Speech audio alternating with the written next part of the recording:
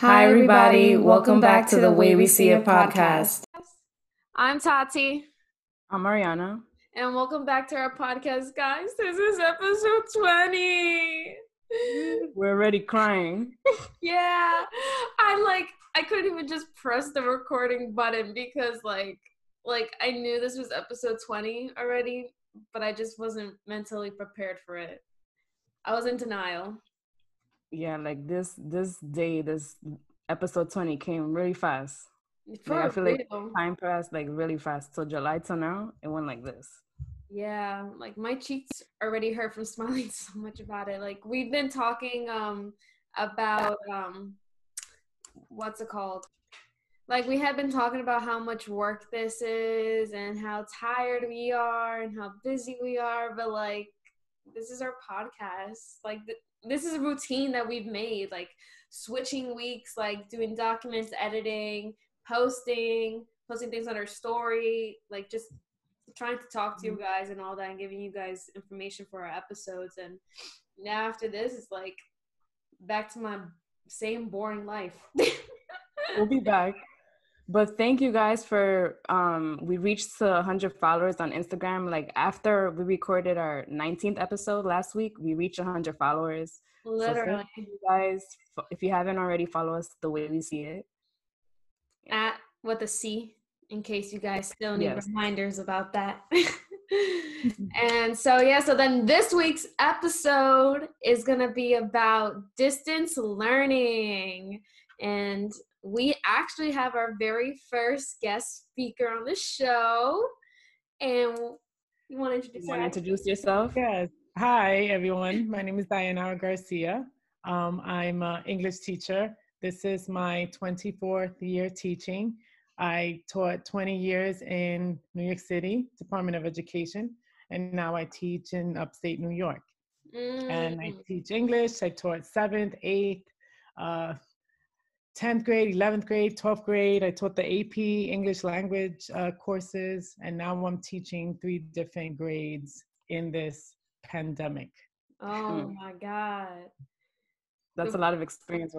Thank you for taking the time out of your busy schedule to be our first official guest speaker for this topic. On the 20th episode.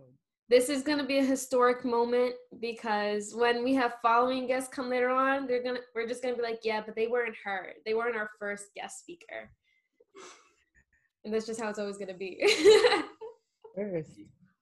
Exciting. So why do we want to talk about this topic? So education has changed drastically due to the pandemic since March. Mm-hmm. Many schools and colleges have gone remote, while others do both, like a hybrid. It has impacted students, teachers, as well as parents in various ways. And we'll get into like those details throughout this episode. And as I've mentioned many times in this episode, I'm a graduate student and I currently take all my classes online. I take 4 classes online. And I also work as a substitute teacher. And I'm also connecting with students online as well.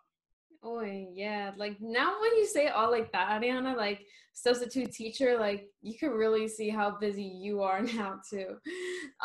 But yeah, I also wanted to talk about distance learning also because I got switched out online remote teaching, remote learning, like literally in March, right in the beginning. Like I think it was second week of March when we got placed into remote learning, and so difficult. Like I would rather wake up every morning to actually wake up and be ready to be in school than knowing that my computer's right there and I can sleep through my classes. Like that doesn't help me at the end of the day. So it's impacted me also socially and emotionally. And it's in the beginning, it really made me really antisocial because, like lack of friendship and not seeing people anymore and interacting. So I thought it was really important to like talk about it also. Mm-hmm. And Dayanara, why do you think this topic is so important, as a teacher? Oh my God, like as an educator, it has totally changed the way I taught. Like I have a master's in learning technology, so hence it's an important master's to have at this moment, but it does not prepare you for teaching in a pandemic at all. Mm-hmm. and I get the experience of threefold as a educator, as a parent. um it's difficult, and I'm concerned about certain students who need that teacher to be in your face, and a student can't take me home unless they're online or something like that. um it's it's been a different mindset, and time, like I am in constant battles with time. There's not enough time to do all that I need to do, to get prepared, to grade, um, to parent and make sure that my sixth grader and my 12th grader is doing their work at home. So it's not an easy task. So it's difficult and frustrating for parents as well. Mm-hmm. Yeah, I Yeah. could imagine, for real, especially seeing like how this really impacts people that like also that aren't even just teachers, but they're also parents, like having full-time jobs.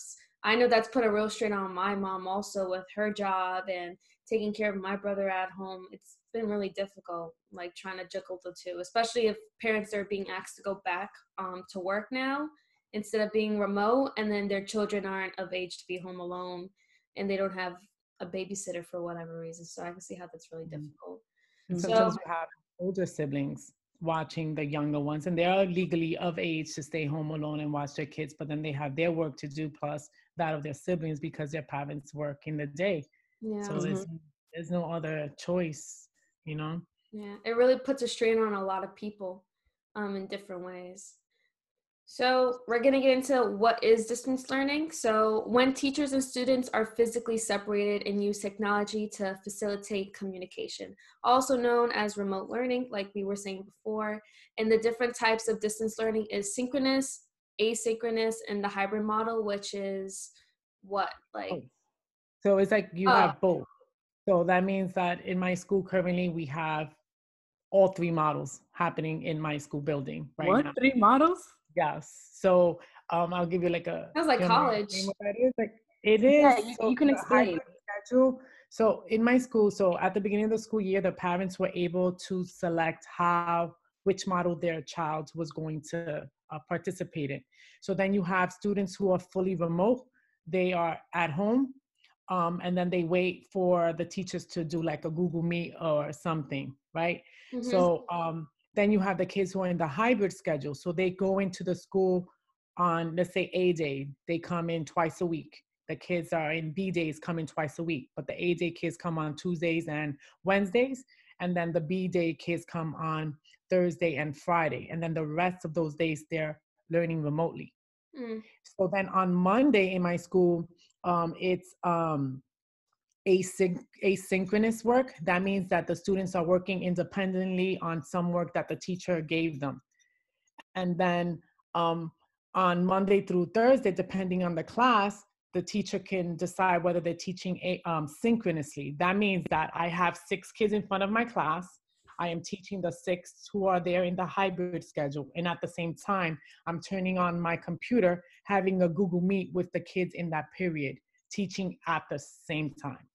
So synchronous means that they're all in sync. The kids who are physically in the building and the kids who are remotely are learning at the same time. Oh, actually, I do know what you're talking about because if you guys don't know this already, I'm roomies with my little cousin. She's a senior in high school now. And before because her school actually sent a letter out to parents to see if they prefer their children to go back to school or if they wanted it to be online completely.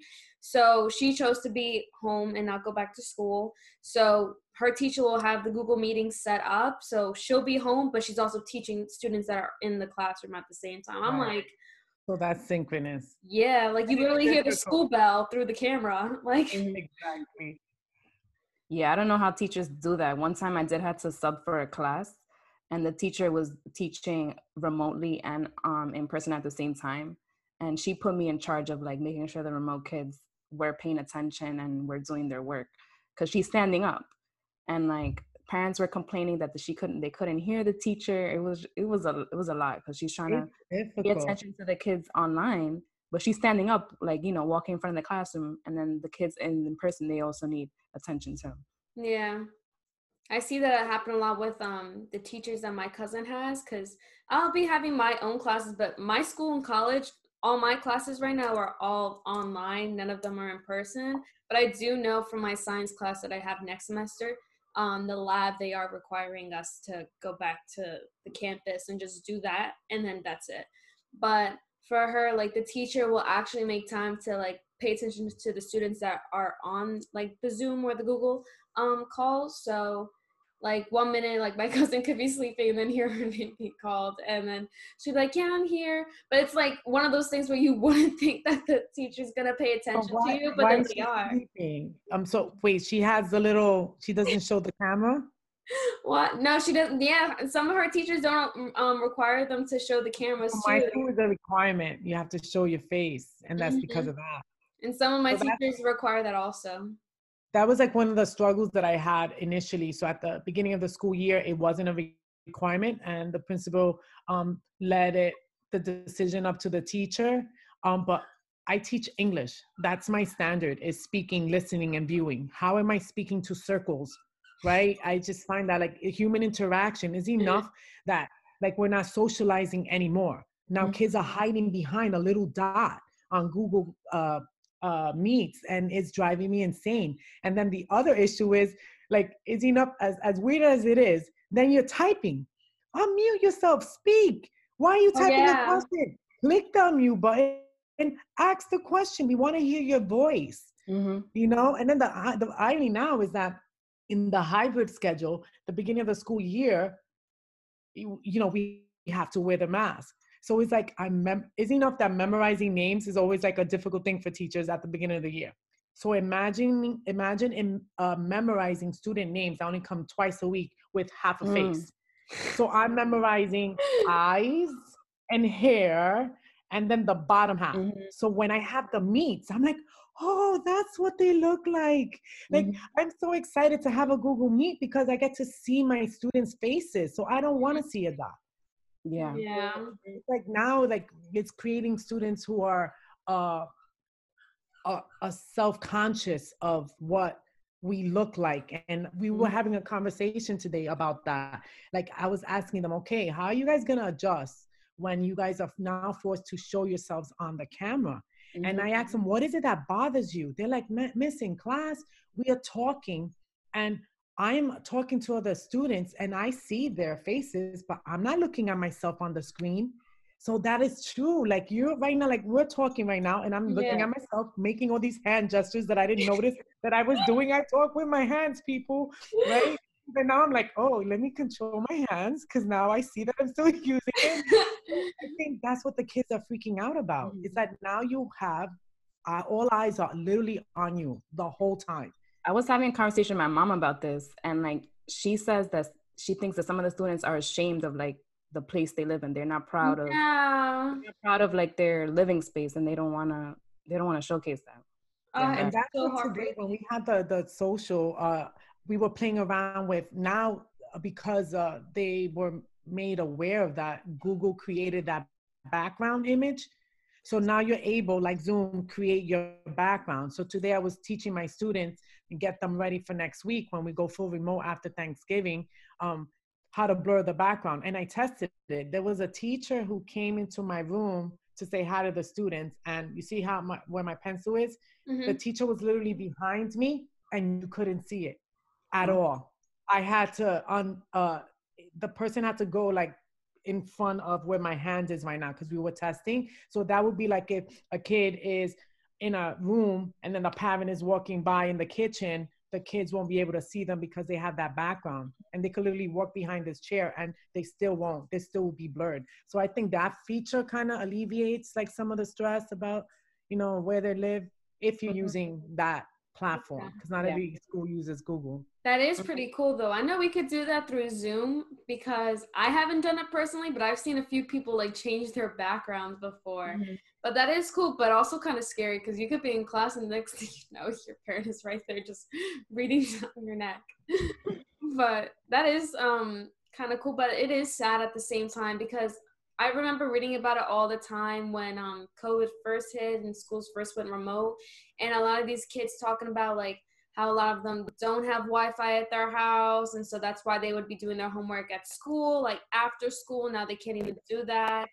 Staying also after school to focus on schoolwork more because they can't focus at home, and now they don't have these resources anymore. And I know it was a real big adjustment. Mm-hmm. That was sad. Yeah, so we're gonna get to the next part. So when it all started, when distance learning all started. So on March 11, 2020, the World Health Organization announced COVID-19 as a pandemic, which disrupted in-person learning for thousands of students. It is estimated that school closures impacted about 70% of student population worldwide. So I just wanted to like discuss like when we heard this announcement, what were like our initial thoughts of how it's gonna impact our education. For me, I remember it was a Wednesday, and it was like I was in my 7 o'clock class at my college, and we all got the email during class, and then we're telling our professor, and we're like, school is closed for the rest of the semester, and I'm like, what? And the professor couldn't believe it either, and then like I wasn't even thinking of like how like we're gonna attend class, but I was just more thinking like I'm never gonna see my classmates ever again, like not until next year. Like I'm not gonna see my professor until next year. That was like where my mind was going when I heard that announcement. Honestly, I'm not gonna lie, I don't remember what was going on in my head when that first happened. Like, I don't remember when I got the announcement, my initial reaction, but I do know, like, I was pretty upset, but I had mixed feelings about it. Like, I was like, yeah, cool, I'm home, like, this is chill, but then a few weeks started kicking in. I was like, I want to go outside. Like, I want to interact with people. I was like, this isn't funny anymore. And then I started seeing it from other people's perspectives and putting myself in other people's shoes. I was like, yeah, no, this is not cool. Like, I can't do this anymore. Because a lot of my friends that were still in high school, their graduations were getting canceled. And then, you know, like I said before, everybody adjusting. So I don't know. Yeah, you knew the whole day. It was a Wednesday. No, I remember that day. Like I remember I even got Chipotle because I was like, I know I'm not gonna get Chipotle in a long time. Yeah. I got Chipotle after class and I went home. Me, it wasn't even Wednesday. Like we were teaching, and I remember for me, it was Friday the 13th. Oof. Okay, Friday the yeah. 13th. In my school building, they didn't notify the teachers until 3 p.m. when we left. And we got home, and that's when we got an email. And I was livid because the lack of communication is what upset me. Because I knew they knew, and we heard rumors. And all I was thinking about, being the English teacher, I could have distributed books. I saw all my kids today. I would have given them the books. That's what I kept thinking about. Like if I had known, I would have distributed the books. I would have done the things. All the stuff were in my room. Like I was just thinking, like it's like an emergency, people evacuate, and then you leave your personal belongings. I was just thinking of all the materials that I needed to teach my class. And then at the beginning, I was like, okay, this is not bad. I could teach from home. This is all right. And then it was like comfortable because I thought it was temporary. So it was surreal. And I was like, okay, this is just to safeguard us. And then March 13th turned to April. Then like, okay, we're going to go back in April after, Easter. And then it didn't happen. And then next thing you know is June. We have students' graduations. We have missed proms. We have like all these missed events that were like life-changing for students. Yeah. And then we started with the whole computer stuff and that's like another issue, but it was just frustrating for me because I didn't get the closure that I needed with the students that I needed. Heartbreaking for me. Just knowing that I want to be a teacher too. Excuse me? I said, no, that's heartbreaking to me hearing you say that because I want to be a teacher too. And if I got that announcement mad late, not even knowing that I couldn't even give my students the book that I was ready to teach them about and like all the materials we needed to go on about what needed to be taught throughout the rest of the year, I would have been tight. It was just like crazy because then I'm thinking, but on the bright side, I was like, okay, this was easier than starting this year in September. Now, when we get to that part, I'll explain, because my kids knew me. They knew me, they knew my routine. So it was like when we went on the computer, it was like, okay, it was the same rituals and routines, except for that it was online. Yeah. But starting this year, September, with kids that don't know you, don't know how your room runs because you don't have a room, starting this year was harder than teaching and adjusting to the pandemic from March, I find. That's crazy. Um, so during the spring lockdown, how did your school transition to distance learning? Like, how is distance learning being conducted now compared to then? Okay, so at the beginning, my school is a laptop school, so we always have in the 6th and 7th grade we have Chromebooks carts in every classroom, and they don't have their own. So in the 8th grade, what they do is from 8th grade on, they get issued a computer, a Chromebook that they keep and use for the rest of the school year, Mm-hmm. and it's a loaner, and they use it until their senior year. So every 8th grader to the 12th grade, my school's a 6th through 12th school, had a Chromebook.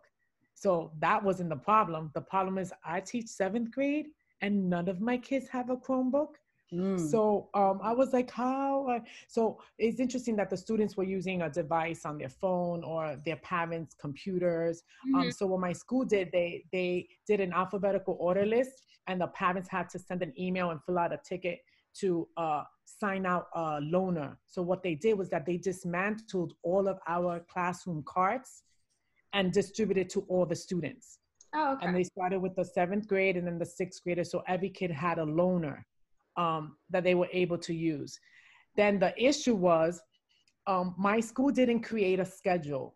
And I think that that's one of the things that I felt I needed the structure, because I had a nasty argument with a foreign language teacher who was taking up my Google Meet time. And my poor student had to choose between, do I take French or do I take English? My mind, I'm like, take English. Hello, I'm a major subject, but I didn't do that. I was like, you know what? Go to the French class and then you just come to me whenever. So then I was like, we need a schedule. What is this free for? Because then the teachers are fighting for, I'm doing a Google Meet 3 times a week. I follow the school schedule. But then I think my school didn't know, like, they didn't do a schedule for us. So it was like you do it when you wanted to, but it was causing chaos. We created a Google sheet ourselves so that the other teachers can see when you were having a meet, so that the students didn't have to pick and choose what the subjects.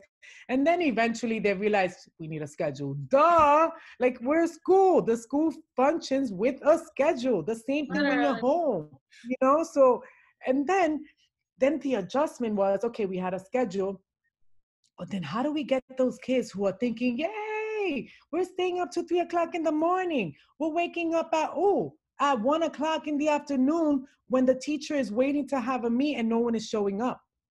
And then I'm like sending emails, take attendance. Do you do the work? It would be 5 o'clock and I'm still sitting in the sofa, still responding to students. Like, can you do the work? Can you do the work? I was exhausted. I didn't know how to turn off my computer. You know, the end of the day, you have a bell that rings and tells you, okay, school is over, the kids are gone. But on the computer, the kids are sending me work at 11 o'clock at night. And I'm like, oh my God. And I'm like, why am I responding?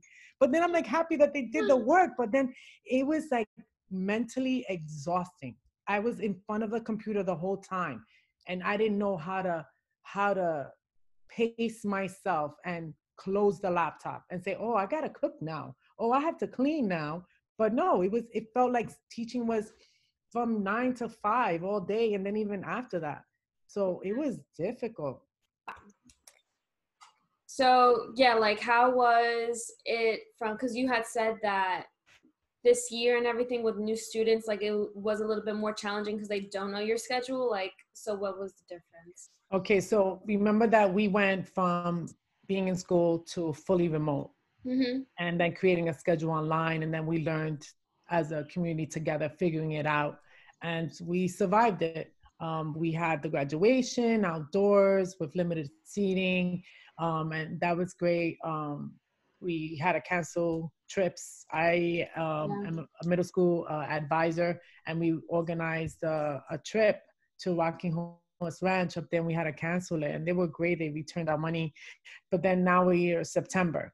So September, parents were filling out a survey. Teachers were filling out a survey because the teachers, you need to figure out if the teachers have children whose school is not open, so they might need childcare, or they might not be able to return to work. So there were some people who had to take childcare leave because they have little ones that they had to take care of. So it was like a hot mess trying to figure out how many kids were coming in, how many kids were not, and the parents were keeping them home. So what I like about my school was that they created a schedule, and whatever you decide, you have to keep your kid in that same program for 5 weeks. So if I chose, for example, I have my two daughters, and I have one in the 6th grade, one in the 12th grade. And I wanted them to come in a hybrid. So they came in twice a week, and then for the rest of the 3 days, they work remotely. My daughter is in the 6th grade, so the state law requires that K through 6 come into school every day.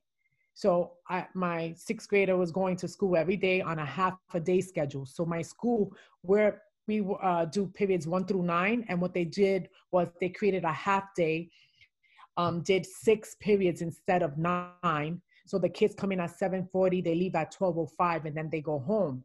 So it's a half a day. So then for me as a teacher, we have a contract, we have a union. I'm used to, you don't teach no more than 4 periods in a row. I was teaching 6 and not teaching in my classroom. And I'm like, what the heck? I had a card, a little rolling card. I had my entire teacher life in a little box on a rolling card. I wasn't even teaching in my own room. I was traveling from class to class. And by 12 o'clock, I was like, oh my God, now I have to go home and then get the remote kids and answer their work and do their stuff and take attendance and do all this stuff. So it was already 12:40, the end of my day. And I was like, oh my God, I have to do this again tomorrow. And then remember, I was able to see my A group, A kids. So I'm in a hybrid schedule. My kids are in a hybrid. They come in, one group of kids come on Tuesdays and Thursday, and the B kids come Thursday and Friday. And then you have the remote kids. So my daughter was a senior. She went in and she was going every day. And then because of the schedules, none of her teachers were teaching her. So the schedule was so crazy that it felt like 6 study halls. So my daughter was like, you know what, Mom? It's like I'm teaching remotely, but I'm going to school, which made no sense. So I wrote a letter requesting that she stay home and do remote. So then she's remote. So then parents, the rule was that you can't keep deciding to bring your kid back in and out because of the social distancing spacing. So in my school, there were 12 people in a room with the teacher. So there's only 11 desks for students and the teacher. So that's what they needed to know, how many kids were coming in hybrid and how many kids were staying remote. And you have 5 weeks, and they ask you the question again every 5 weeks. And if you wanted to bring your kid back in, then they would do that. If you want to pull your kid out, then you had to wait another 5 weeks to change it, because they couldn't do that. And that's what I thought was very organized. Well, you had the right as a parent to remove your kid anytime you wanted. You didn't have to wait 5 weeks if you felt like your kid wasn't doing well, things weren't safe, you could pull your kid out and have them remote at any moment. But you just had to wait the 5 weeks to bring them back. So I thought that was good. The difficult thing was my students were all over the place, mixed in different periods. So I taught period 1, but I had all of my 7th graders mixed together in different classes. So I wasn't following my regular school schedule. My kids were all over the place, but I was their English teacher. So it was confusing at first. And then you didn't get to know the kids because you only know them for 2 days, and then you get a new batch. So then the expectation for us, that the principal was like, we have to have day-to-day instruction. I was thinking, okay, do I do 2 lessons and then teach those same 2 lessons for the next group? No, you had to teach every day a new lesson with the kids in front of you or without. This sounds like math. So it was difficult. You know what the problem was? That the kids that came on Thursday, They didn't do any work all week. So I'm teaching a lesson on Thursday. I'm excited to see them. I'm like, okay, so, yesterday's work, no one did it. Did you do Wednesday's work? No. Did you do Tuesday's work? No. So after giving a lecture for like 10 minutes, that the kids are like, oh my God, this lady's getting on my nerves, because I'm just like, I'm prepared for you. Be prepared for me, giving them the sob story, right? And then I had to review the lessons for the 3 days before I even taught my lesson that Thursday. So every Thursday, I am literally giving lectures and catching up on the kids that did nothing. Because when they're home, they think it's a weekend. They don't do work. And now they're kind of getting used to it. But it was difficult. Wow. Yeah, that sounds like literally had my head spinning. I was like, whoa. It sounded confusing, right? I'm still confused. But I was literally imagining it as a movie where, you literally see the person running across the hallway to different rooms.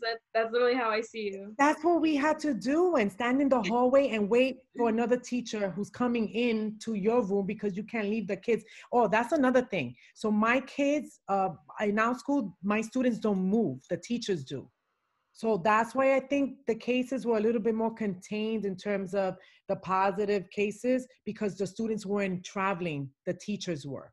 So they got to stay in that room for 2 days, and then they will wipe down and clean everything for the new group that came in. So it was a little bit more controlled because we're a small school.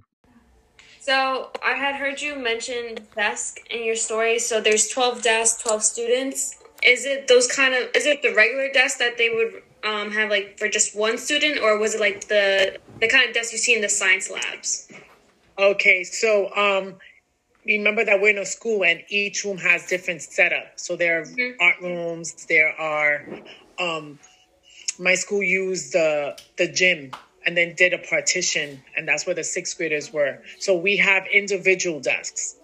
Okay. And then I teach the 11th grade honor students, and in that room, I'm teaching in a science classroom, and it's the big, large desk. Yeah. And it's one student per desk, but it's only 11 students and one teacher. So the max is 12 people in the room.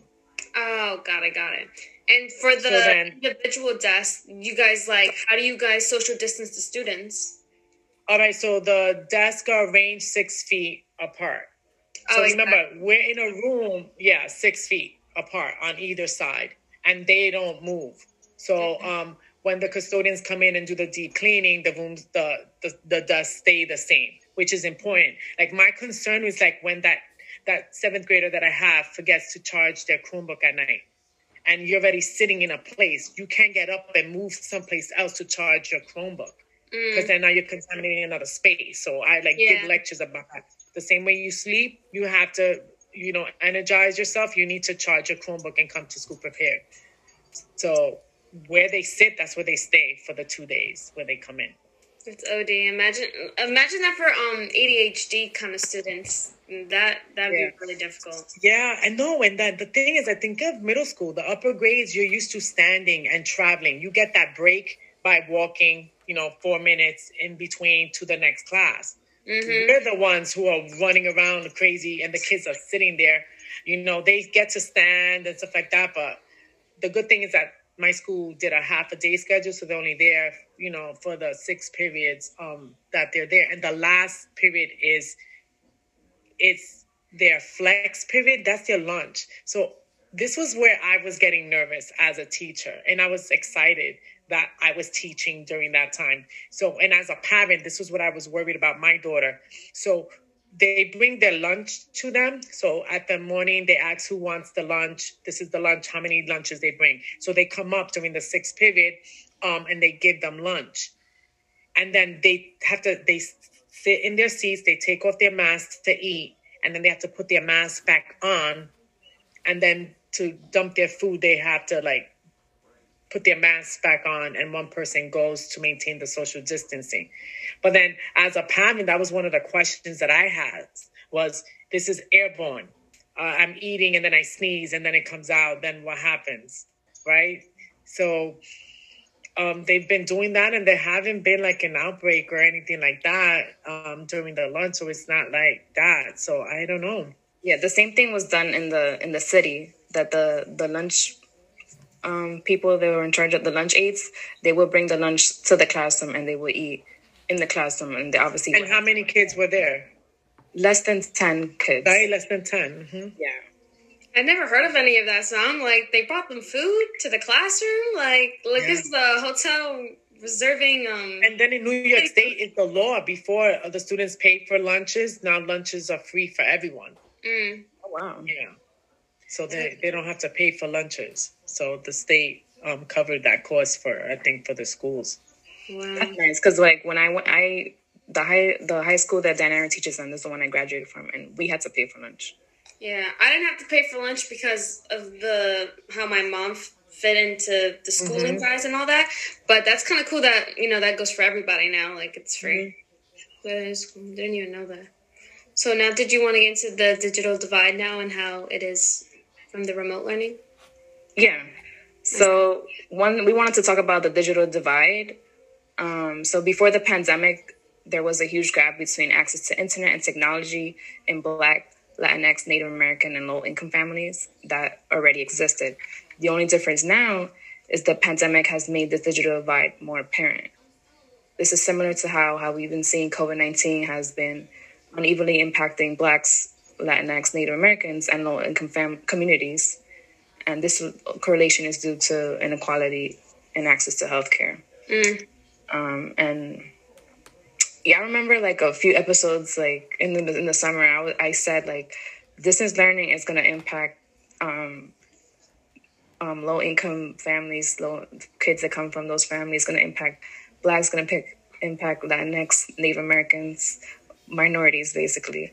And we're probably going to see that that big impact, like those numbers, a few years from now.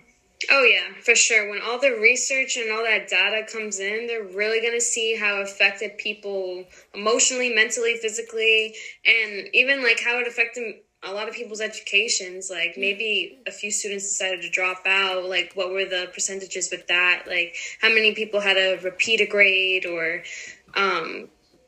like the statistics that they saw, maybe like changes in grades too. Like who knows? They may have it all by then. And they weren't penalizing students last year for. Yeah, I know that. So like sometimes people say, oh, they got the Corona pass, right? So they moved on.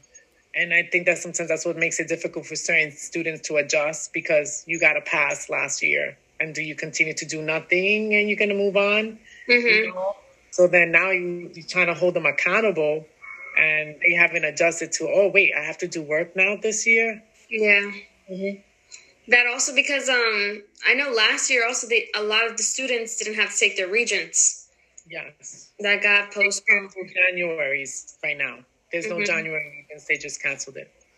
It's crazy. Like knowing for us, Ariana, like probably you too, how we needed those regents to graduate. Now there's really students here about to graduate, go on to the next grade, and you don't have to take it ever. So it's not like if you were slated to take it, you don't have to retake it even if they open it up the following year. So you're done with it. And then also a lot of colleges are not requiring SAT. I did horrible in my SAT. I did horrible in my SAT too. SAT also. Like if I could have used that as an excuse to get into a really good school. Right. And sometimes your scores is not an indicator of your performance. Some kids are poor test takers, and I see that in some students. You know, they have test anxiety. They don't pass well, but they're smart. And then, you know, they accomplish great things and go to college and, you know, become professionals and have low SAT scores. So sometimes, you know, I see them as more than just a number of a score. Period. That's how I see it also.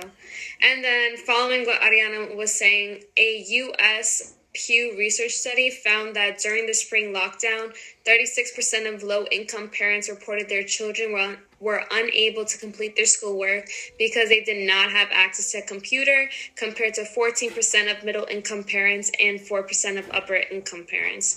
The digital inclusion gap then leads to the lower engagement rates of lower socioeconomic statuses. That's how you said it, right, Adi? Yeah.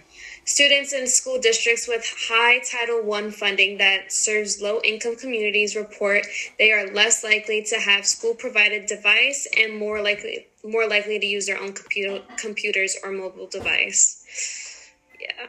That's another thing that I was mentioning before earlier, like when COVID first struck, a lot of students didn't have Wi-Fi, the computers, because I know for us, being that we're in upstate New York, I know not a lot of schools were, their funding to their schools didn't provide those computers.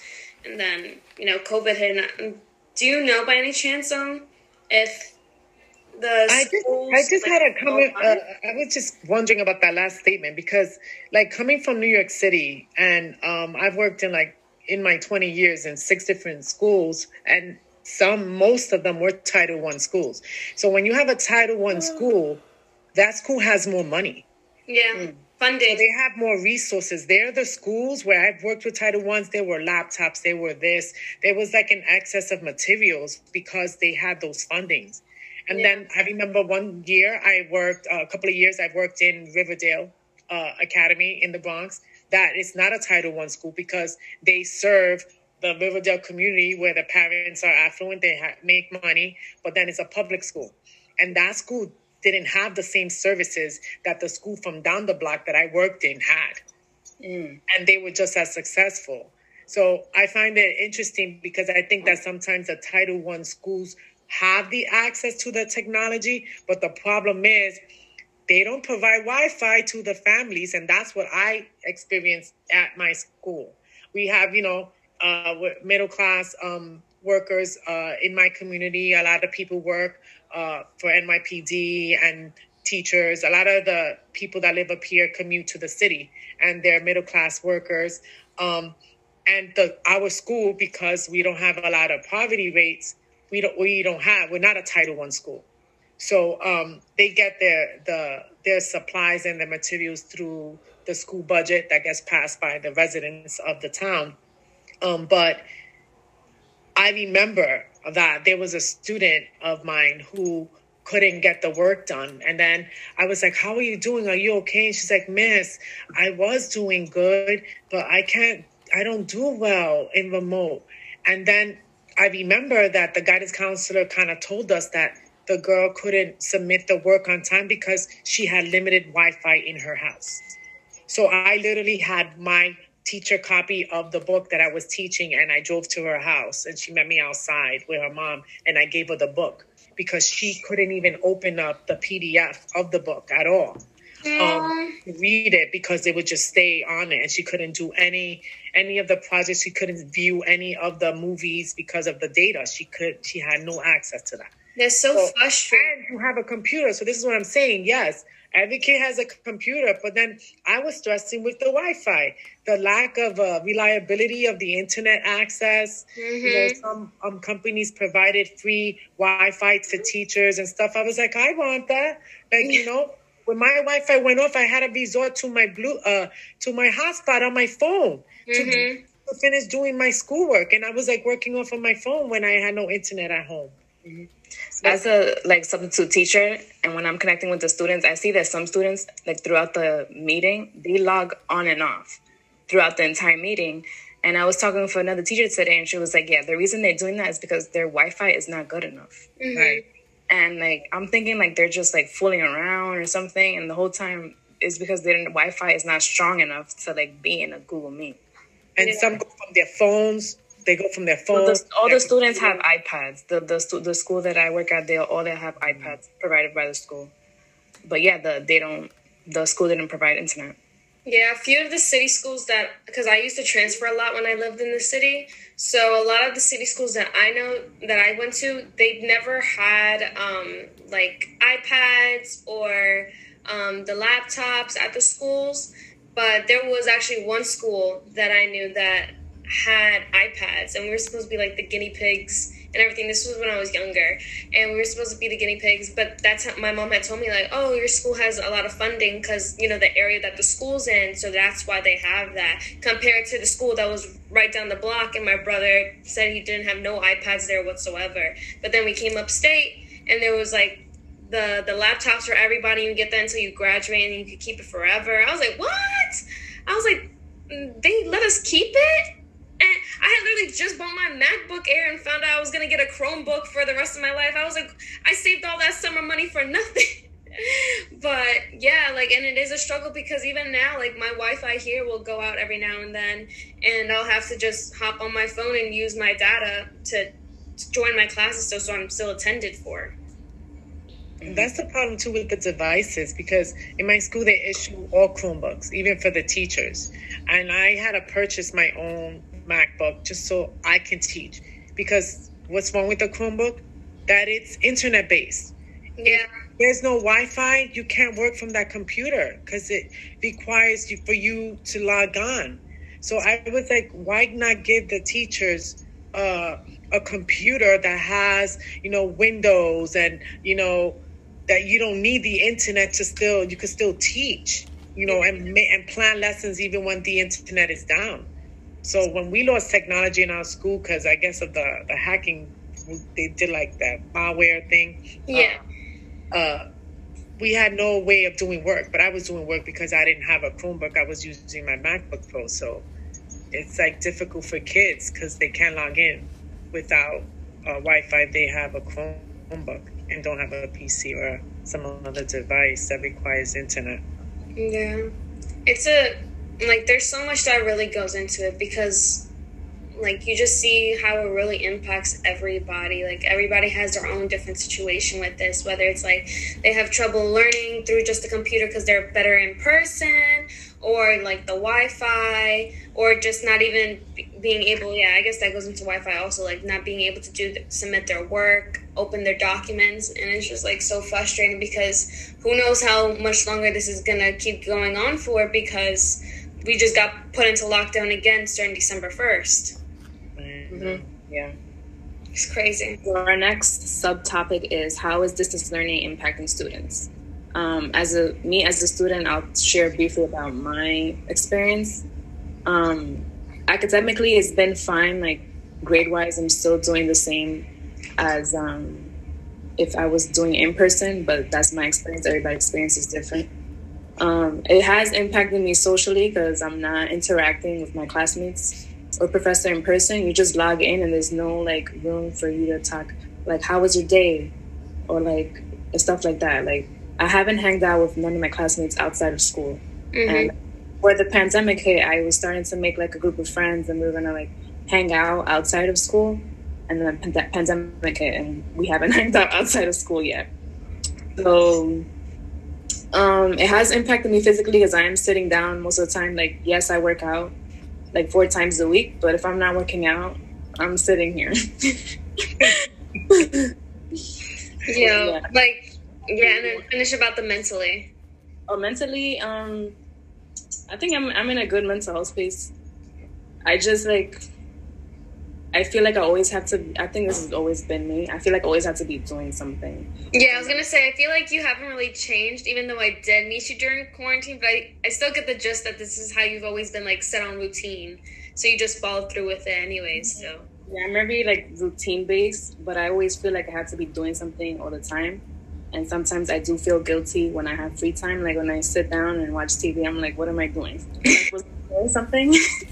Yeah. No, I agree. Like, me academically, I haven't really been impacted that much. The only time it really impacted me was with math, because that's something I really, really need to be in person for. I struggle with math since I even learned what math was. So I really that's the only thing that's really impacted me academically. Socially, I really remember the first time me leaving my house from quarantine. Like, it was yesterday. It was so embarrassing. Save that for another time. But it really impacted me socially because I literally became antisocial. I forgot how it felt to be surrounded by people. I remember my first family gathering because the entire COVID, I would go out for a walk and everything, but I would be with the same people every single day. But then suddenly family gathering, everybody's touching each other, hugging each other. I'm like, I was literally getting anxiety. Like, I was sweating. I was just like, oh my God. And it's my grandma touching me, rubbing my head, like saying how much she missed me, and I'm here sweating. And then physically, it did impact me. I became I was a little bummy before COVID hit and everything, and we would before we were online, but I was always active. I was always walking outside, doing what I had to do, working, and then, I was home in bed doing schoolwork every day, not working whatsoever until the summertime. So it did impact me physically. I wasn't even working out anymore because I didn't even know if my volleyball season was going to happen anymore. And they just canceled it. So sad. But I'll get into that later on when we talk about this topic. And then mentally, I feel like it has impacted me a little bit mentally. Like, I've had my good moments where I'm like, okay, like, if I didn't have all this free time, like, have this ability to be home all day, I wouldn't be able to, maybe catch up on my shows as much, paint, catch up on my artwork and all that. But besides that, I think everything's been Gucci. Mm-hmm. Yeah, and also with us being online all the time, our screen time, staring at a screen all day has increased, and that could impact, and definitely can impact sleep due to like the blue light from the screen. That kind of like messes up with like the brain and stuff, and it messes your vision up also. Yes. It's like your brain, okay, like you need to go to sleep because the blue light is like in your eyes. Mm-hmm. I actually had I got new glasses a few weeks ago, and I had to get the blue light into it. I was like, listen, I don't know how long. I was like, I don't know how long this is going to be lasting for, but my vision got worse since quarantine because I went in January last year to get my glasses checked, got that new prescription. And now they said it got worse. I was like, okay, I got to put the blue light because I'm always on my computer, always on my phone doing something. So, yeah. And then there's also a decrease in social interaction. Not being able to socially interact with your teacher and your classmates does impact a lot of students. And this can hinder social emotional learning, leadership, social skills, and public speaking, and etc. I agree with that a lot. Because, oh, wait, don't say what you were going to say. I was going to go to the next point. But I was going to say, me, like, just referring back to how I was in high school, I used to hate public speaking and everything. So imagine now, like, I could really feel how a student must feel who already doesn't like it. But then now they're secluded from everybody. They're like, okay, this is cool. But then having to maybe talk in front of their classmates on the camera now, that's even more weird because you're seeing yourself. You see how you look. They see your background. You're so vulnerable. Like, ugh. Yeah. It'd be so weird. I go to the chat. Sometimes I turn it on. I disable the chat, and it forces them to speak. Yeah. Even myself, like, I see my students. Like, there were a lot of high incidents last year of students with depression. Mm-hmm. A lot of students were depressed, being at home. Guidance would reach out to us. We had a lot of students with anxiety, depression. They just couldn't manage it. And I think that was a big adjustment. You go from going to school to a complete shutdown, and that's what they had to adjust to last year. Academically, think about, like, we have a standard of trying to get students college and career readiness. Mm-hmm. That's what we're forcing kids to do in third grade, second grade. Remote or distance learning is not for every student. Think about people's different abilities as learners. Not every kid can be in front of the computer and teach themselves, because that's what it entails. Is that self-reliant learner. You need that disciplined student who is organized, who knows how to have that time management and how to say no to that friend called procrastination, right? Mm-hmm. And then how it's easy for you to be home and I could take a nap about now. And then 5 hours later, you miss the whole school day and then you have like all this work to do. So those are skills that students acquire. Like imagine like your senior year in high school, then you go into college. You're learning all of that in college. And then now these kids who are now home, having to adjust it, and then dealing with that student who has to deal with their parent's socioeconomic situation, where you have that single parent who has no other support system. That it's not like they can work from home. Like certain people have the luxury of having that job that will allow them to work from home. Now you have a parent that has to go to work because I have to pay the rent or whatever it is. And then you have the older sibling who not only has to do their work, but help their little ones siblings get the work done. So it affects that kid academically too. And you don't have the patience. You're not a teacher to do the work, and then you lose your patience. You want to smack your sibling, no, you can't do this, right? So I think it's a toll on everyone. And don't get me started on how parents feel about this whole mess. Right? I think that's another episode. Yeah, for real. Season 2. Yes. I was gonna say something, but I'll say it after you mentioned the difficulty about space, Adi. Yeah, so another challenge for students with doing remote learning is difficulty of finding a space in your home to complete your schoolwork. Not all students have a quiet space in their home to attend their remote classes and complete their schoolwork. Some students have space constraints and have limited devices in their home. On top of that, other people in their home are also doing video calls at the same time. Parents, if they're working from home, siblings doing their own remote classes. And that can make it difficult for them to connect because they're using too much Wi-Fi in the home, and not everyone has access to strong Wi-Fi. And also the noise in the background. When I teach remote, when the kids unmute, their homes are so loud. There's people, adults, yelling in the background, and the TV is on volume 100. I'm are you not gonna respect the child is trying to literally pay attention and stuff? I don't understand. I don't understand parents sometimes, or whoever's taking care of the person. Yeah, not gonna lie. I'm not even one of those little kids, but don't even mean to call out my cousins, but I'll be waking up ready for my class. My cousin, she will be blasting music in the house. We have a frat party going on in here or something. That I will wake up to the house shaking, and I'm in my class and my Spanish teacher, and I'm just here, mic on mute, and I just hear Bad Bunny playing in the background, so loud.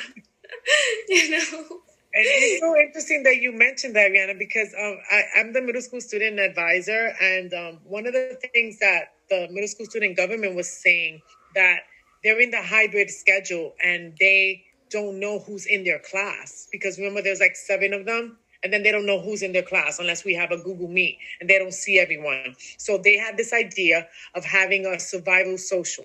So yesterday we did the 8th grade, the entire 8th grade. And then today we had the 7th grade. And then the 7th grade, one of the things that I was talking to them was why are you uncomfortable with the camera? And a lot of the kids mentioned, I have my sister in the background. I'm fighting for space. And one of the other things that we said, where do you go? Where do you go to do your work? What's your favorite place? And that was the question I posed. And then one kid mentioned how him and his sister have to go to the basement because that's the quietest place in the house. But then she's in elementary school, and then they're always fighting over the couch. That's the comfy couch. So I was why don't you try doing a schedule, who gets to sit there first or for what period? And she's yeah, but then she's mimicking me. And then she was fighting, and then I spent an hour fighting with her, and then I didn't get my work done because she so there is such a fight for space. Even in my home, I have an open floor plan. My husband is a math teacher and he teaches remotely. He set up the basement where I had parent-teacher conferences last week, and he did too.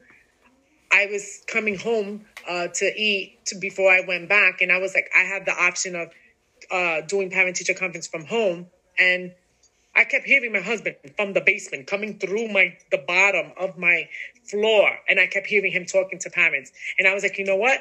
I drove to work, and I did my parent-teacher conference from 7 to 9 p.m.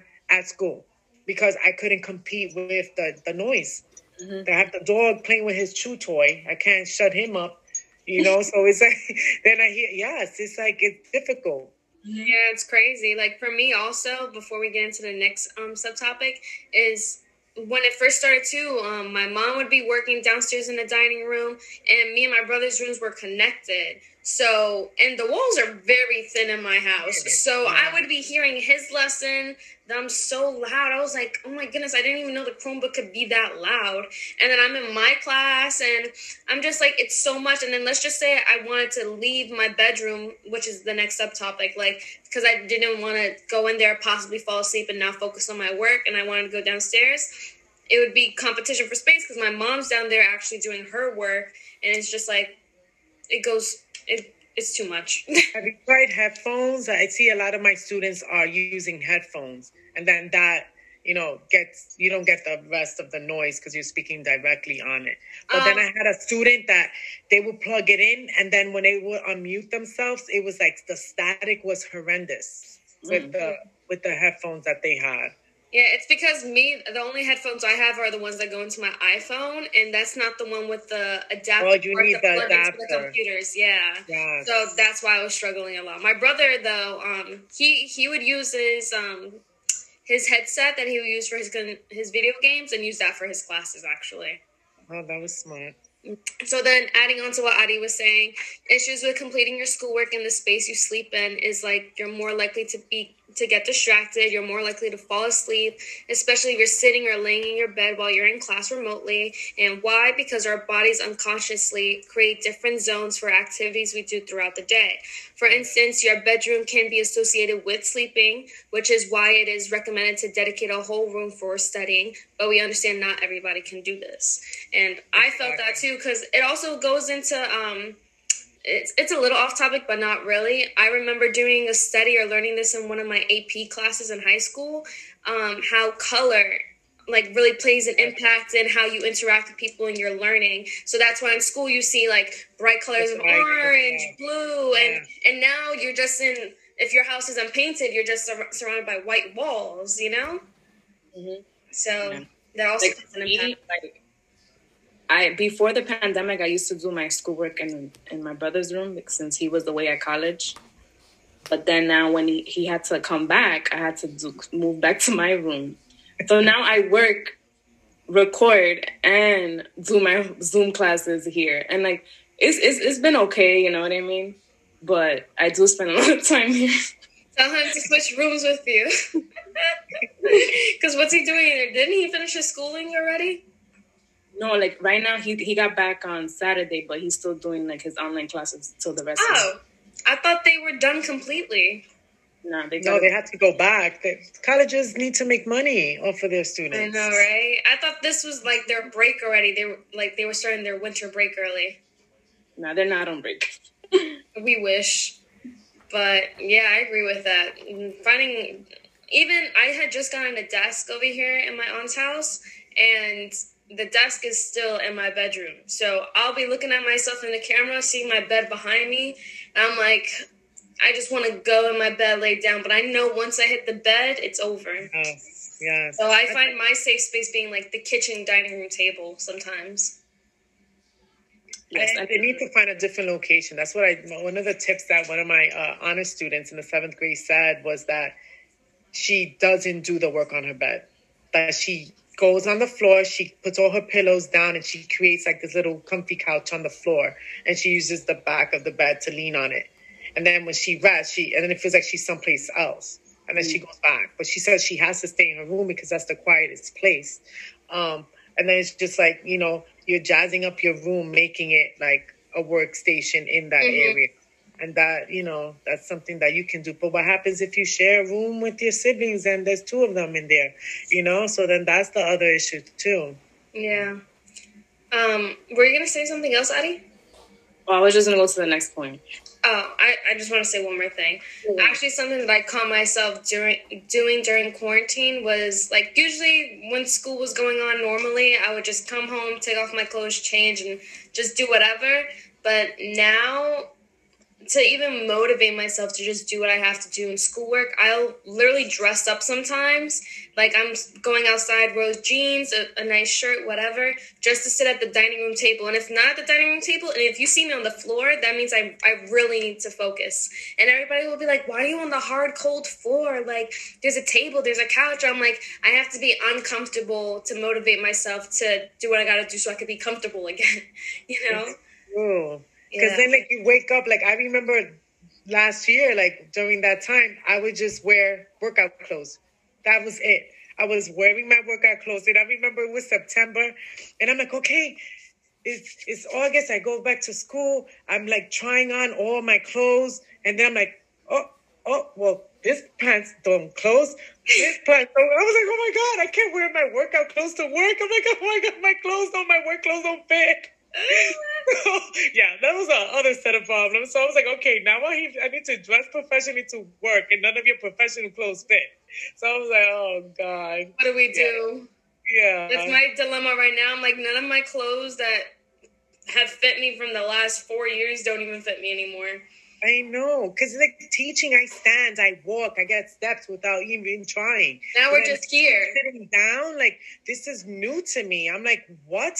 Like, I'm like one of those teachers that I would never sit down on my desk. Like, it will be rare that I will be in the classroom and I will sit on my desk. Never. I feel like I don't have control of my classroom if I'm sitting down. I will be doing that if I'm grading something, and that's when I'm on a prep and none of my kids are there. Yeah. So I go from that to the sedentary life of looking at boxes and teaching. It's horrible. So bad. But okay. And then one of the things that I wanted to mention that you guys didn't have there, the impact on students, you have student athletes who can't play sports anymore. That's me.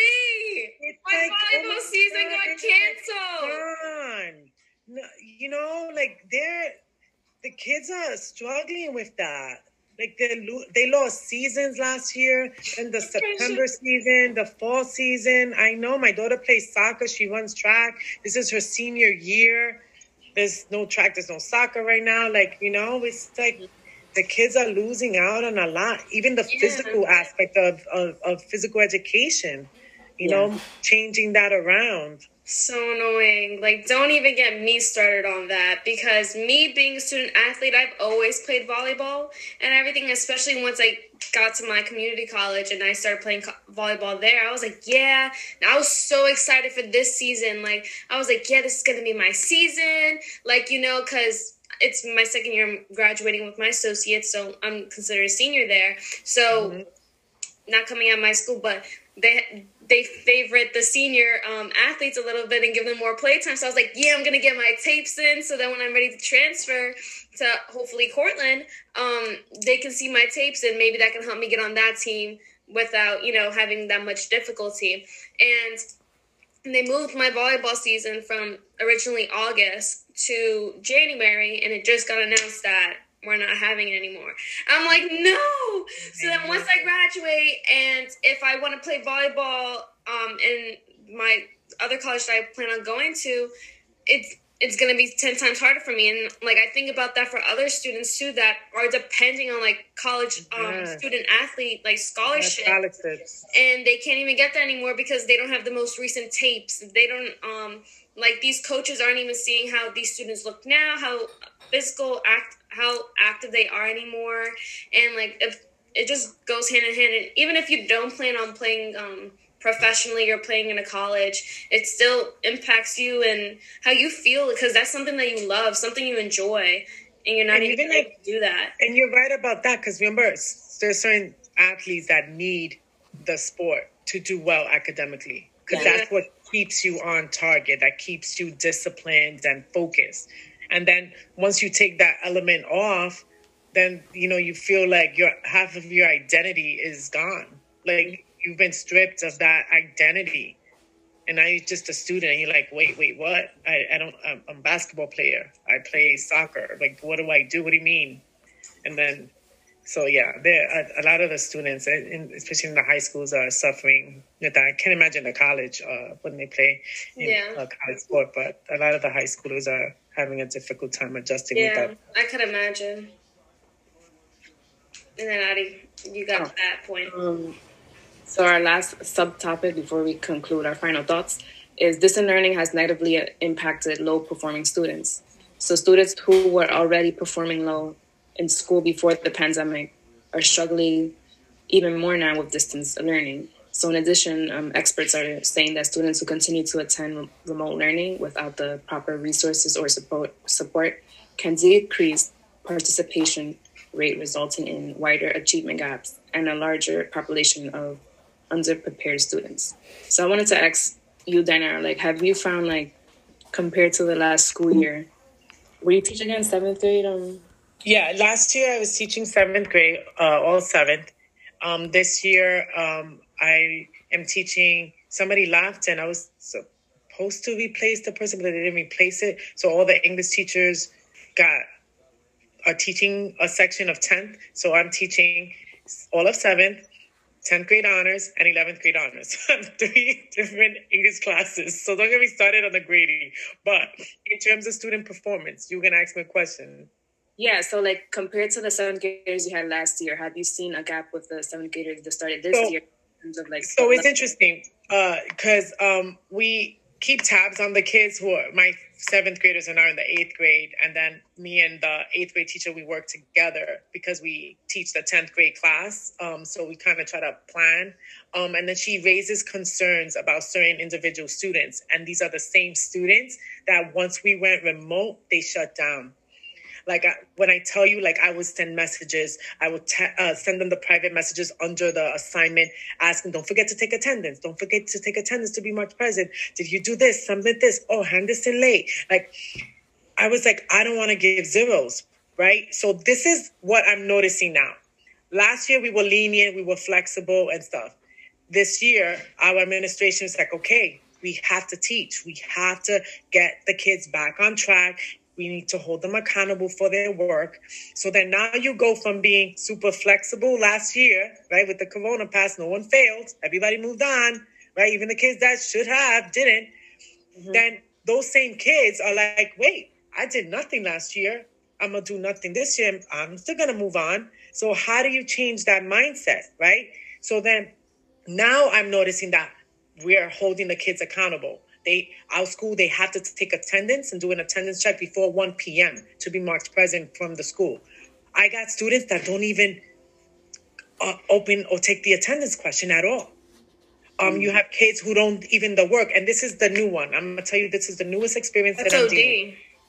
I get the kids who parents are becoming savvy on Google Classroom, and they're seeing that when their kid doesn't do the work, they see the missing, and it's red all over, red, missing.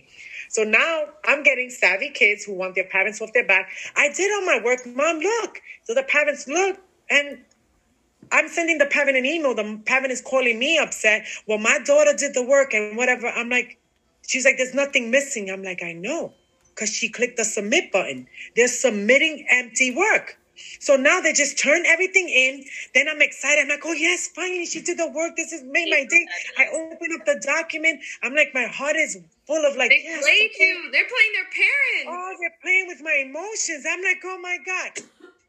I was like, I had this one student. I'm like, I swear, if she submits another blank assignment, I'm going to scream. She submits it. Blank again. And I'm sending her messages. Why do you keep turning this in? You didn't do the work. There's nothing on here. I called the house. I introduced myself. The mom was like, oh, good. Ms. Garcia, nice to meet you. I'm like, okay, is your daughter there? She was like, yes. I'm like, Mom, could you put me on speaker, please? She was like, sure. I was like, well, so where's the work that you're submitting? I said, can you go get your laptop? So she gets the laptop. The mom has me on speaker. I am making her mom go through all of the things while I'm on speaker. And the mom is just realizing how the daughter keeps submitting blank assignments. And then the mother's reading my comments. Why are you submitting this blank? Please unsubmit this. You're submitting a blank assignment again. The mom had no idea. But then now what I have to do is give zeros. So then the parents see the zero. And then what I do is I allow the students to make up the work. This is one of the things that the pandemic has made me is like flexible. I want my kids to learn. And if that kid needs more time to get the work done, I remove that zero. Mm-hmm. So I put that zero there so that the parent knows that they didn't do the work, and then I allow them to make it up. What I find is like my class, I'm like one of those annoying nagging teachers that I know that you don't want to do the work. And I'm like, when you give me my paper, so my passing rate is high. Kids don't usually fail my class unless they really don't do any work. And then I nag so much, you do it just so I can shut up.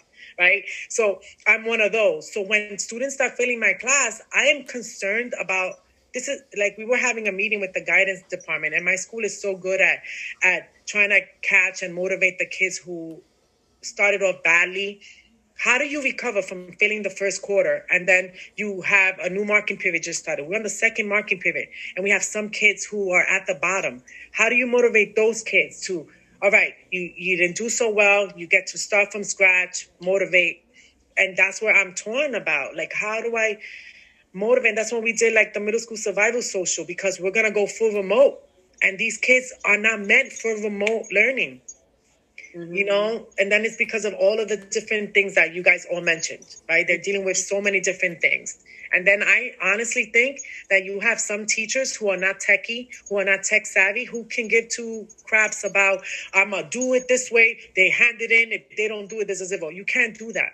Like, this is the time for us to be reflective as educators, right? Try to motivate the kid to make it a little easier for the parent who doesn't have a degree in education and doesn't have the patience. I'm a parent too. And the patience that I have in the classroom is not the same one I have with my kids when I'm home, because I'm already tired. And I'm like, did you not do the work? And I'm like yelling. I don't do that in the classroom. So it's not the same. And that's why I think the parents are frustrated too. Yeah. You know, they don't know what to check. Parents don't know what to look for. And I kind of want to have like a little thing with like the parents in my school so that they can see. Show them all the hacks of what the students can do. Yeah, because then I get the parents, but I saw them doing the work on the computer. Okay, but they didn't do my work. I don't know whose work they were doing on the computer, you know? And then let's talk about the parents who don't, like my mother, like, I was born in the Dominican Republic. My Spanish was my first language. I was an ESL student in second grade. Nobody was helping me with my homework except for my older sister, Julie, who's 11 months older than me, right? My parent didn't understand how to help me and didn't speak English to help me with the parents. What about the bilingual parents who are at home? I mean, the bilingual student whose parent cannot help them because they don't speak the English to assist them with the science and the social studies, which are nonfiction assignments. So I think that you know, it's not easy. And my heart breaks for like some of the kids who are struggling and the parents who really don't know how to help. Mm-hmm. So yeah, that basically sums up how that impacts the students and all that stuff. So we're about to close out now. Say goodbye to Dayanara. That's how you say your name, right? Yes, Dayanara. Okay, I just wanted to make sure because I didn't want to say it wrong. But yeah, so we just wanted to ask you, like, so now that we've been in lockdown again until December 1st, and you're probably going to get that, just 2 more weeks of quarantine, and so it's for a few months all over again. How are you, like, mentally and emotionally preparing for that? That's one of the things that I was more concerned about my students. I've made modifications to my lessons already based on their feedback. Like, I will ask a question if my lesson was okay. I was recording my voice to my Google Slides so that the kids who were at home could just press the button and hear me teach each slide. I did a document with links to my lesson, with links to the text, with links to the audio. Like, I would put everything on one document so that my students had everything there. What I'm worried about is that we had the hybrid schedule when the students had access to me physically in the classroom. And now, after Thanksgiving, we're going full remote. So one of the things that we did in our school or middle school student council was have that survival social when we were able to meet with each middle school grade to get them ready for remote instruction. It's going to be difficult because now the kids have to join the meet to be marked present from class. They have to follow a pivot 1 through 9 schedule with every teacher in front of them. And I'm wondering maybe that will be better for the kids who needed the teacher in front of them. So I'm being optimistic, hoping that that kid who was falling through the cracks, who didn't want to log in, now might log in. I'm concerned about student self-image and looking at the camera and then getting used to, doing what we're doing right now and feeling comfortable. So now I'm forced to creating that classroom environment of comfort via a digital screen. Mm-hmm. And that's different from having a safe environment in the classroom because you don't know what kid is recording, who is making fun of someone, cyberbullying or whatever it is. So lucky I'm in a community that the kids are well behaved and stuff like that. But the cyberbullying does happen here regardless, so I'm just trying to figure out how to motivate the kids who weren't doing well the first quarter and how to get them now transitioning into like going remote. And then this is what I'm worried. I'm worried about me feeling the anxiety of waiting for Cuomo to say schools are closed. And then that panic that we felt every 2 weeks, like, is this school? Are we going back? Are we going back? Oh, we're not going back. And then it's June and we never went back. So I'm scared that the COVID numbers will go up in my town and in our area in Orange County, that we don't go back. That is my concern, because I love the in-person aspect of teaching, joking around with my kids and laughing at that moment, and not having to worry about having an audience at home, parents listening to conversations, taking it out of context, or, or whatever it is. Like, it's not the same. Because then you're like worried about, the kids are conscious about what they're saying. Because stayed in the classroom, what happened in the classroom stayed in the classroom. In the classroom, now you have a whole audience watching. Now you have a whole audience. And remember, it's illegal to record a classroom. Now you're doing these live Zooms and somebody's there. In every home is there, so you're live. Yeah, this is live casting. That's what the kids are scared of, I think, too. Man, well, honestly, hearing you say all these things this entire episode, because you just met me, you don't know I'm an emotional person. So me being an emotional person, like, you just reminded me completely of why I wanted to be a teacher, because like exactly how you feel for these students, like at the end of the day, it's impacting you like socially, like outside of school, but you're so focused on your students and how they're gonna be affected either ways, so, and that's how I feel too, and it makes me really sad, like, thinking about that stuff, because I feel like us adults, like, that aren't teachers, aren't in school, like, it's a completely different thing for them compared to students, where this is what leads them to getting to that point in their life where, you have to learn how to make those interactions with people. You have to be able to adjust to certain things. And a lot of the things that you're not comfortable with in high school, middle school, elementary school, you eventually grow out of, but sometimes a lot of people don't. And I feel like this whole thing is really, like, impacting that heavy. And even it's changing education. Like, who wants to be a teacher right now? Like, you have, like, teachers who are burning out. Like, I've done a lot of work in my first years of teaching where I had no idea what the heck I was doing, right? Now, this is year 24, and I feel like a brand new teacher all over again. And I have experience teaching. So I can imagine a first-year teacher trying to salvage and stay above water with the extra amount of hours that I spent to plan my 3 classes. And then I'm surviving trying to plan, because before things weren't digitally, I have to put all my live lessons in a format that is totally different. So even though I taught this grade before, I have to redo everything to make it digitally, available to my students for 3 different grades. And then when I'm doing all my lessons for the week, I'm like, oh, shoot, I haven't graded anything. And then I have to go back to grading. And I'm like, oh my God, it's next week. I have lessons to do for this week too. So it's like never ending. And then I had parent-teacher conferences last week, and I have it tomorrow too. And it was via Google Meet, which was another demon of like, we're like, what? Google Meets? Like with the parents? But it went well. We had a good turnout. And I don't know how other schools are doing it, but I think it was more accessible to parents. They didn't have to drive or go into long lines. So the parent-teacher conferences via Google Meets were successful because parents were able to stay at home and go to more than one kid's, teacher. So I thought that was accessible. This is really something for me too, because I know you're like substituting right now, so you're getting that teaching experience already. But this really makes me think, because I'm struggling to be a teacher, trying to get my master's right now in school. So I'm already going through the whole online learning myself. But imagine once I'm done with that, ready to actually step into the classroom and start teaching, how is it going to be completely different than how it used to be? It's going to give you more knowledge, because you're going to reflect yourself. You're going to put yourself in that student's predicament, and then you're going to be a better teacher because of your experience during this. Mm-hmm. Like for me as a sub, I'm using my experience of using Google Classroom as a student, because the school that I work at uses Google Classroom. And they do? That's cool. Teachers who have been teaching for years, including my mom, I'm telling her how to do things on Google Classroom. So, yeah. And that's the other thing that people don't realize. Like, we were doing Google Meets, right, with parents, and the new feature of a breakout room.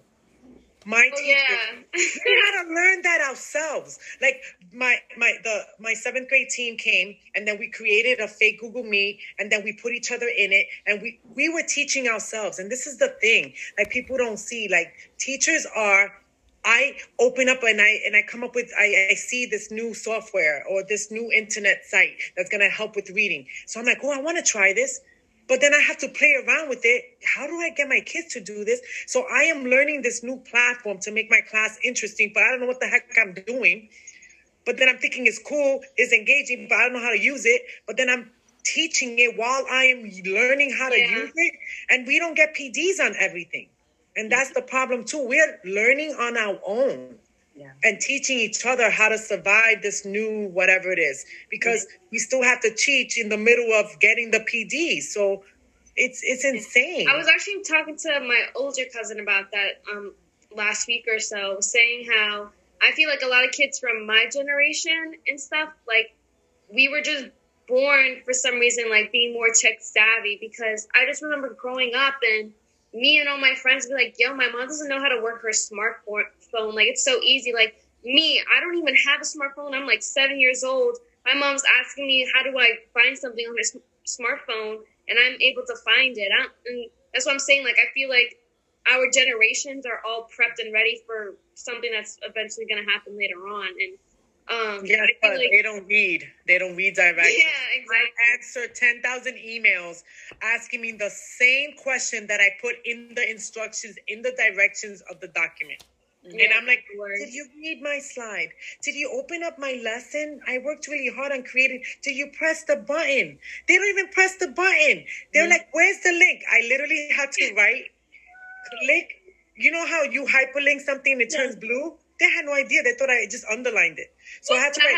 Okay, that's not my generation. That's not my generation. Click here for the video.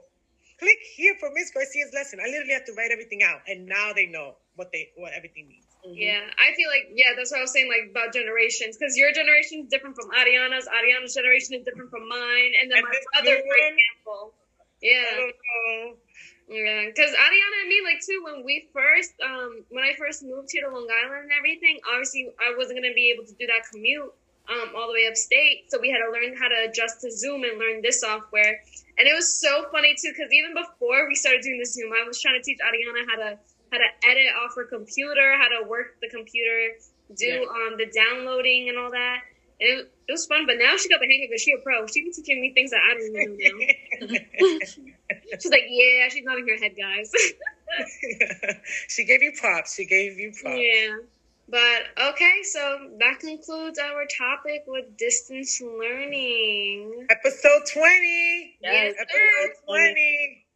Thank you, Dayanara, for taking the time and spreading the knowledge and sharing a topic that you're passionate about. I already knew that you're passionate about teaching, but now from like this conversation we had this evening, I can see that you're really passionate about this. Yeah, she 100% all about it. She go hardcore. She gave us all those juicy little details. I know, but that's my fear. Like, it's exhausting, and that's my fear is like when I lose it. Like, when do you lose it? And it's so easy to like get caught up on being tired and not working hard. But when the kids do the work and then I get the delayed gratification, they're the reason why I do it. You know, when you have that struggling kid that does the work for you. And that, remember the kid that I told you that I called? Yeah. On speaker, I got an email from her, and I don't know if it was the mom who made her do it. She was like, "Thank you for giving me the opportunity to make up the work. And by the way, you're my favorite teacher." I was like, "How am I your favorite teacher when I just put you on blast on speaker with your parent?" So I was like, listen, I'd be like dancing up and down, like, I did that. I'm like, I think the mom probably put her up to it, but I was like, okay, I'll take it. It was so funny, but yeah. But it's a pleasure being here, and thank you. And you guys are doing a fantastic job. Here's to like 200 followers. Not 200, I wish. Yeah, we're gonna get 200. Yeah, get 200. Yeah. Thank you for being our first guest. This is gonna go down in history. Thank you. All right, have a good night. Thank you. Good night. So that was really nice. That whole thing. I really liked her. She was a little insecure about her talking. Dayanara left now, but we're just gonna do our current events and like say our concluding season thoughts. Yeah, ma'am. So first current event one of the first of the last current events for until our break is about the New York City dead stay and freezer trucks set up during the COVID, the spring okay. New York City dead stay and freezer trucks set up during spring COVID-19 surge. So there was an article released by the Wall Street Journal, which was released on the 22nd of November, and stated that freezers filled with dead New Yorkers were found with those who died when COVID first started back in March. They actually started filling them up in April, it had also said. But according to the article, the freezers are currently located in Brooklyn and filled with about 650 people. It's kind of, I don't know what they were doing with these people, but the fact that they're all like bundled up in freezer trucks in the city somewhere, that's weird to me. But the bodies are people whose families can't be located or cannot afford a proper burial.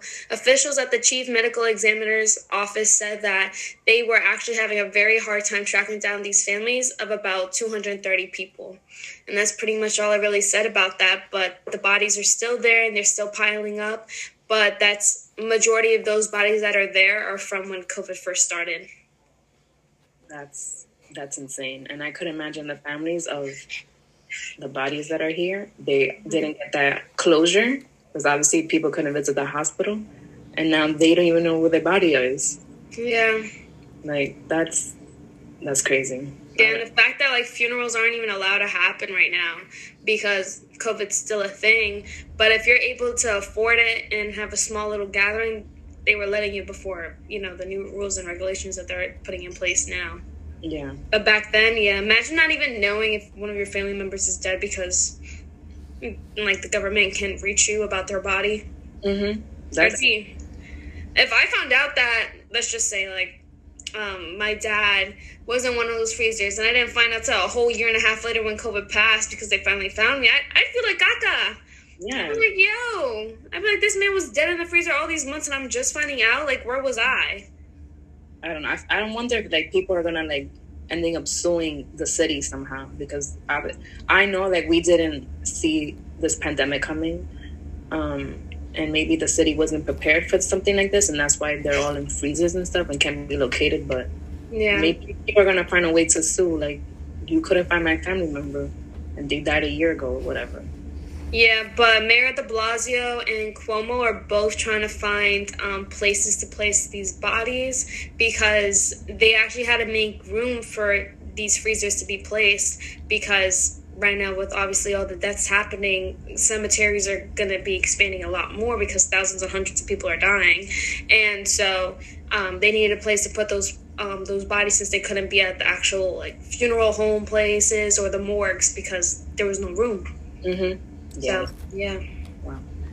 Yeah. So our next current event, we're only doing 2 current events, just to give us time to say our concluding thoughts. And we know that the main part of the episode was long as well. So the second current event is Kyle Rittenhouse released on $2 million bail. During the summer, we shared a current event of what Kyle Rittenhouse did back in August. So for those who don't remember, Kyle Rittenhouse shot and killed 2 protesters during a Black Lives Matter protest. On Friday, November 20th, Kyle Rittenhouse was released and was able to be released on a $2 million bail because people donated to get him out of bail. There was like a hashtag going around and people used that hashtag to raise awareness. I don't know what type of awareness they were trying to raise, to raise money for this kid that he was 17, that's why I'm calling him a kid, that shot and killed 2 people. So he's now released and he didn't get his trial yet. So yeah, we'll keep you guys updated when his trial comes up and see if he is going to be found guilty. He's that white guy I've been seeing on social media with the gun walking in the street. Yeah, that's him. Yeah. What's it called? I'm not even paying attention to that. Don't think I don't care, guys. Obviously I do. But I'm not surprised about that whole GoFundMe page to bail me out of jail thing because I killed 2 human beings, Because that's just what America is. And, me being here in Long Island, so scary because I'm surrounded by Karens and Confederate flags and police lives matters everywhere. And my 2 neighbors are Trump supporters and for, pulling bullets through people. Like, that shit's just not okay. Yeah. But this is America. This is the world we live in. And hopefully, before I die, there is a change. We're going to be 89 still talking on our podcast about how there needs to be change in America. Yeah. Literally. It's so bad. But yeah, guys, that completes the current events for this episode. And I'm not going to cry. Yo, Ariana's laughing because of the face I make. I don't care. It's been a long run, my people. I think this is the first time I've been so committed to something. Because you and I, we bonded so much through this podcast. Like, guys, me and Anya be talking on the Zoom call for like an hour to 30 minutes sometimes before we even start talking about the episode. Yeah. And now I'm not even gonna be seeing somebody's face anymore every week. I know. We'll be back, but yeah, I'm trying to figure out what I'm gonna be doing with the free time that I usually like working on the podcast. Yeah, because if I'm not doing the document, you're editing. If you're not editing, I'm doing the document. If you're not editing, I'm editing and all that stuff. Yeah. And now it's like, yeah, we have more free time, but it's so weird knowing that the thing that I've grown accustomed to, we're not even doing it anymore. Yeah. No, but seriously, this is like the only thing in my life that I've really committed to, like, for so long. Because even my YouTube channel that I was doing when I was younger, I only did that for like a month and a half, and I kept on trying to go back to it, but I couldn't follow through. This 20 weeks. Yeah, 20 episodes. Yeah, that's 21 weeks actually, if you want to count that week. 21 weeks, but 20 episodes. Yeah, that's like over 20 hours of content. Yeah. And how many months from July till November?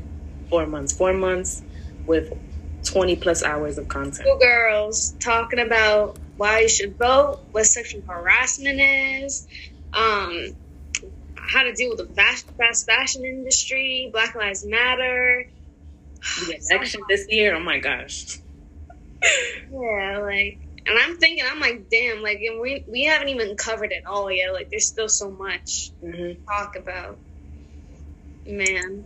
I really appreciate all our listeners that have been listening to our episodes every week or are catching up, people that follow us on Instagram, and we really appreciate it, Yeah, without you guys, there would be no us.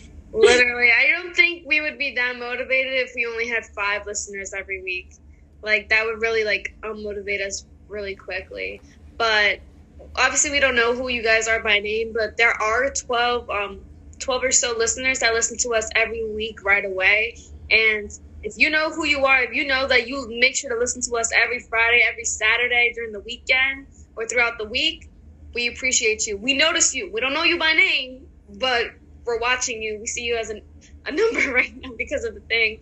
Yeah. But, you're the reason why we keep on editing every week. Okay, these people keep coming back to us. They like us. They want to hear what we have to say, our feedback, and that makes us feel better. And so just thank you for all the support. Even just getting 100 followers to somebody else, it wouldn't be that big of a deal, but it's us. We put so much hard work and effort into this, and yeah, we're trying to create awareness, but it's seeing people acknowledging our work and makes us feel good. Yes. And, yeah, it just makes us want to do so much for you guys. So just wait till season 2. I'm going to be working on a lot of things to help us do whatever we have planned for season 2. And yeah, we'll be doing a lot of behind the scenes work until we post season 2, which is the beginning of 2021. Yeah, and hopefully maybe we will start putting things up on YouTube, because I've been getting a lot of things from people saying oh, is it on YouTube? I'm like, no, it's on everything but YouTube. Yeah, so we might work on that. Hint. Maybe. But yeah, guys, thank you for listening to season 1. And we'll see you in season 2. Yeah, Happy New Year. Merry Christmas. Merry Christmas. Happy Hanukkah. Happy Kwanzaa. Happy Thanksgiving. Oh, all the holidays. Yeah. Happy Black Friday. Happy what other holiday is happy all the holidays. Yeah. Hopefully, by the time we come back in 2021, I mean, there's still gonna be lots of news to talk about, but like, we're ready. So yeah. Bye. Bye, guys.